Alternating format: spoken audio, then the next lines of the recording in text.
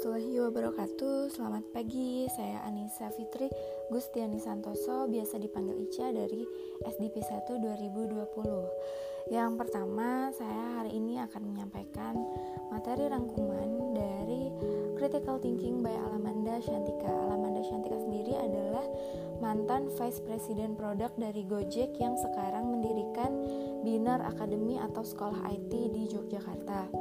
Menurut dia, critical thinking itu kuncinya yang pertama adalah is about question in why. Kita harus berlatih untuk terus bertanya kenapa agar kita bisa mendapatkan ide dari hal tersebut.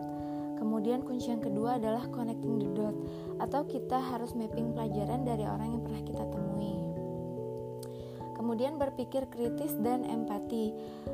Gimana sih cara berpikir kritis itu? Yang pertama adalah be aware for every moment in your life, observe people around you, atau peka, peduli, dan observasi lingkungan. Karena rasa ingin bekerja lebih baik itu biasanya muncul jika kita merasa empati oleh lingkungan sekitar kita. Yang kedua adalah we need to open our heart and our mind. Yang ketiga adalah start question and learn. Namun kita harus mulai berani bertanya di depan umum, tapi pertanyaan tersebut tentunya harus tepat. Tepat yang dimaksud adalah isi dan tujuannya logis. Kemudian mistakes are no longer failure. Kita harus menempatkan diri sebagai orang lain. Maka kita akan menemukan empati dan kritis dari permasalahan tersebut. Kemudian selanjutnya adalah petakan masalah dan cari benang merahnya. Petakan masalah dan cari korelasinya. Mengelola berbagai macam informasi yang disusun sehingga terbentuk seperti peta. Apabila kita sudah memetakan informasi, maka akan terlihat korelasi dan solusi yang tidak kita pikirkan sebelumnya. Maka dengan seperti itu kita akan memunculkan kreativitas kita dan kita akan menemukan solusi dari setiap masalah. Kemudian kita harus melatih prioritas dan mengasah intuisi. Kita harus fokus dengan melihat data dan membuat prioritas. Data didapat dari observasi, aktif bertanya, berempati, dan membuat pemetaan masalah yang akurat. Apabila sudah memiliki skill critical thinking, maka kita akan mempunyai kemampuan intuisi. Maka bisa digunakan untuk mengambil keputusan yang tepat walaupun belum punya data yang banyak. Seperti itu kurang lebih. Lalu pesan dari Alamanda sendiri, kita harus mempelajari hidup kita secara critical thinking, bukan untuk diri kita sendiri, tapi kita bisa membuat dunia ini menjadi tempat yang lebih baik untuk hidup, karena akan selalu ada empati, comparison, no judgment, dan kita bisa mengerti tentang hidup kita. Lalu yang kedua adalah materi dari Complex Problem Solving by William Tanuwijaya. William Tanuwijaya sendiri adalah CEO Tokopedia.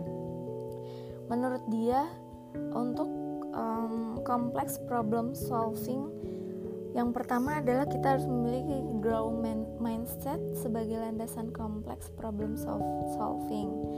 Kemudian yang kedua, kita harus bisa membangun perusahaan itu layaknya universitas. Jadi perusahaan itu dibentuk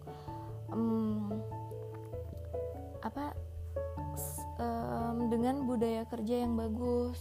Budaya kerja yang dibentuk ingin seperti universitas yang terdiri dari guru dan murid, karena guru itu memiliki ketulusan dan rasa berbagi, dan murid itu harus memiliki rasa kerendah hatian. Kemudian selanjutnya adalah adanya masalah menjadi kesempatan untuk berkembang, karena dari segala sesuatu dan proses yang akan dilalui oleh dia untuk membangun sebuah bisnis itu, dari masalah-masalah yang ada itu adalah menjadi pembelajaran dia untuk menjadi berkembang dari dirinya sendiri. Kemudian dia bisa membangun terus perusahaannya. Kemudian memecahkan masalah dalam hal kepercayaan konsumen. karena dia berdiri di bidang IT, maka 90% perusahaan itu bisnisnya itu dibentuk dari kepercayaan konsumen. Jadi sebelum dia membentuk itu, dia harus mengetahui konsumen itu percaya, konsumen itu butuh di bidang konsumen itu inginnya itu di bidang apa sih, yang konsumen inginkan itu sebenarnya seperti apa sih. Maka dia menggali apa yang dibutuhkan oleh konsumennya. Kemudian small win and small failure, atau melihat kesalahan sebagai pembelajaran dari hidup. Kemudian bermimpi dengan mata terbuka, karena jika kita bermimpi dengan mata terbuka, maka kamu tahu apa yang harus kamu pikirkan. Kemudian membangun growth mindset dan belajar dari kritik. Jika kamu belajar dari kritik, maka perubahan itu akan menjadi positif. Karena jika kamu tidak mendapatkan kritik, maka kamu tidak akan mendapatkan purpose di hidup kamu. Selanjutnya, menyatu dengan karyawan dan membedakan problem dengan obstacle. Budaya kerja yang dibangun sebagai universitas, semua harus bisa jadi seorang guru dan semua bisa harus jadi seorang murid agar memiliki rasa keingintahuan yang tinggi dan kerendah hatian yang tinggi juga. Kemudian yang terakhir adalah trust in the currency of organization, karena kepercayaan akan menjadi nilai yang penting banget untuk pelaku UKM di Indonesia.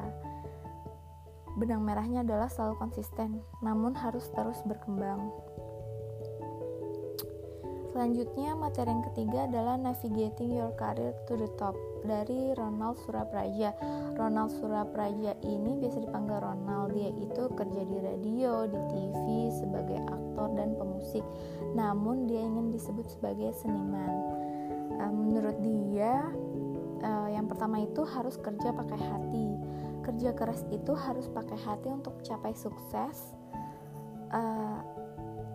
Karena kerja keras itu dibentuk adalah untuk membangun pondasi. Apabila kita sudah mempunyai pondasi tersebut, maka kita harus bekerja secara cerdas. Karena kerja itu menurut dia ada 4 as. Yang pertama kerja keras, kerja cerdas, kerja tuntas, dan kerja ikhlas.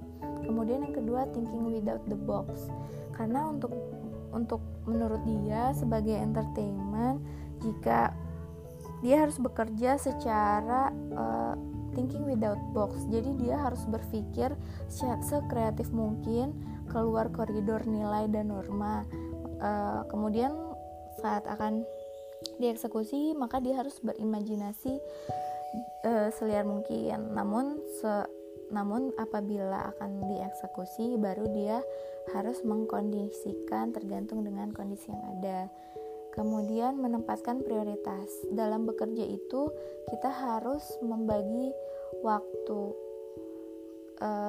Kita harus membagi waktu karena kerjaan itu banyak. Tapi kita harus ikhlas dalam mengerjakan hal tersebut. Karena jika kita akan mengerjakan pekerjaan itu semuanya tanpa memikirkan prioritas, maka kita harus punya ekstra tenaga, pikiran, dan ekstra jago dalam mengatur waktu. Kemudian selanjutnya adalah konsisten dan terus melatih diri. Kita harus kenali diri kita siapa, tahu siapa, kelemahan kita apa, kekuatan kita apa, ketakutan kita apa. Karena jika kita sudah tahu, maka kita akan kenal diri kita sendiri. Lalu kita akan bisa mengkonsep apa yang akan kita lakukan melalui proses, karena kita sudah tahu kelemahan dan kelebihan dari diri kita sendiri. Kurang lebih seperti itu rangkuman dari ketiga orang inspirasi yang sudah saya dengarkan. Terima kasih atas waktunya. Selamat pagi.